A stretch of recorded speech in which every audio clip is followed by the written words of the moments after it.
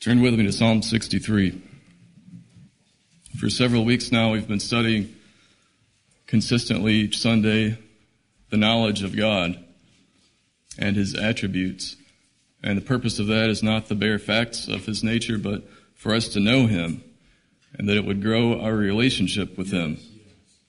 Even today, when we study the hatred and the love of God, the purpose is not that we would enjoy those attributes in and of themselves, but that we would know Him, that we would love Him and delight in Him, and grow our relationship. Psalm 63 is on this topic of seeking the Lord daily.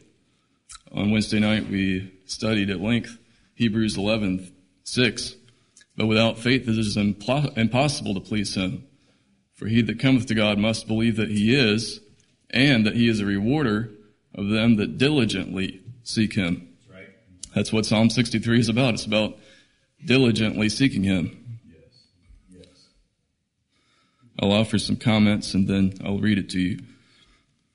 The ability to know God is no accident. Providentially, God inspired and then preserved His Word that we could study each attribute that we've been seeing over the past few weeks. He gave that to us specially. It was not an accident for Him to reveal Himself through His written Word. And it was also not an accident for Him to open your heart to want to know that. Amen. Thank you.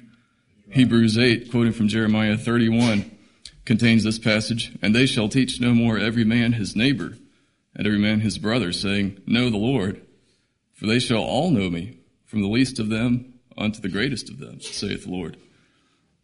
This is a benefit of the new covenant, that we would know Him from our hearts, that He's created a new nature inside us, that we have the ability to know Him and appreciate Him. That's no accident. He's revealed Himself through His Word and in our own hearts. So how is it that we seek the Lord? I propose to you today that requires two essential ingredients: solitude and silence. Most of us don't live in a monastery. We have daily responsibilities that command our attention every moment of every day, and the Lord has commanded us to perform very well and diligently in all those activities. Think of how many of these or more that the Lord's entrusted to you: being a husband, a wife, a father, a mother, a student, duties toward your parents, including your in-laws, toward your profession and your master, maintaining the orderliness of your house and vehicles, providing good meals for your family, being hospitable, etc., etc. You can fill that list out to the 50 or 100 duties that you have that the Lord's commanded you to perform on a daily basis. We don't live in monasteries. The Lord's called us to each of those, and they're not evil, they're good. He's commanded us to fulfill each of those duties. But we need to keep in mind that here is the most urgent and most important duty, which is seeking the Lord on a daily basis. We have to use wisdom and pragmatism in the way we approach our time management in order to create this section of our day. It doesn't happen by itself. I want to give you 5 little practical considerations on how to do that. And if you don't like them, create your own and let me know what they are. Tip number 1. Get up before your children. If you have kids between the ages of 1 and 10, silence and solitude are not part of your life while they're awake. It's important that you get up before them. Or if they wake up early, tell them to stay in bed and be quiet. It's not going to hurt them. But it is going to hurt them if you don't get your time with the Lord. Yes. Tip number 2, avoid email, social media, or internet first thing in the morning, so that you have that block of time, you're not distracted and run away with time on those things.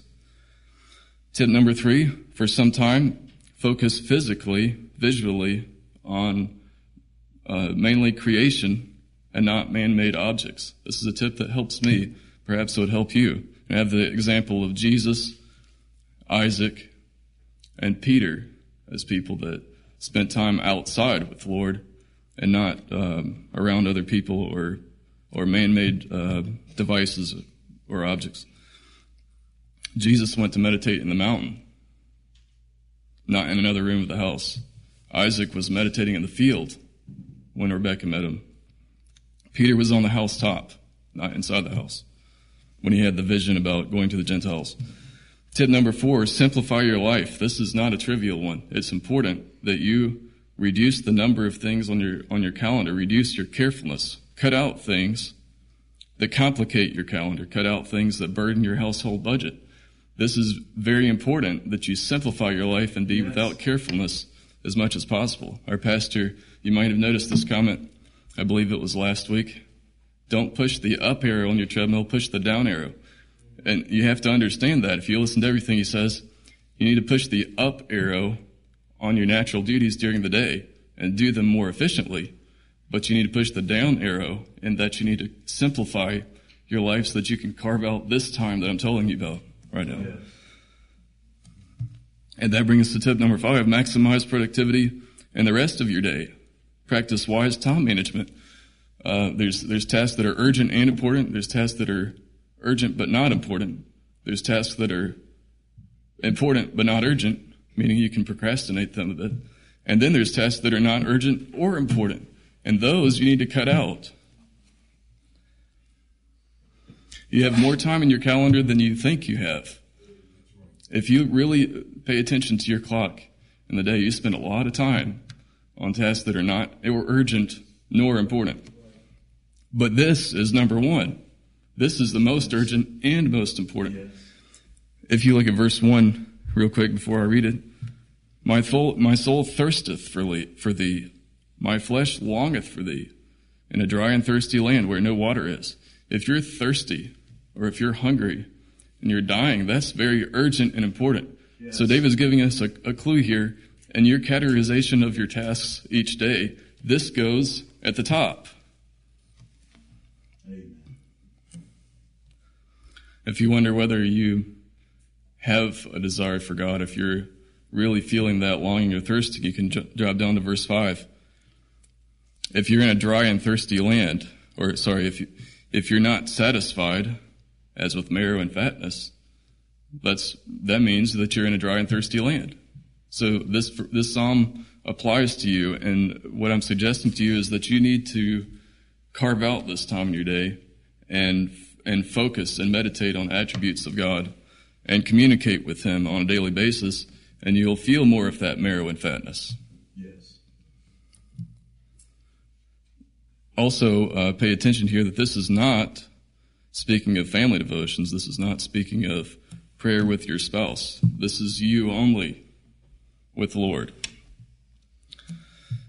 Let me read you Psalm 63 and think on these words and how they can apply to your life. O God, thou art my God. Yes. Early will I seek thee. Yes. My soul thirsteth for thee.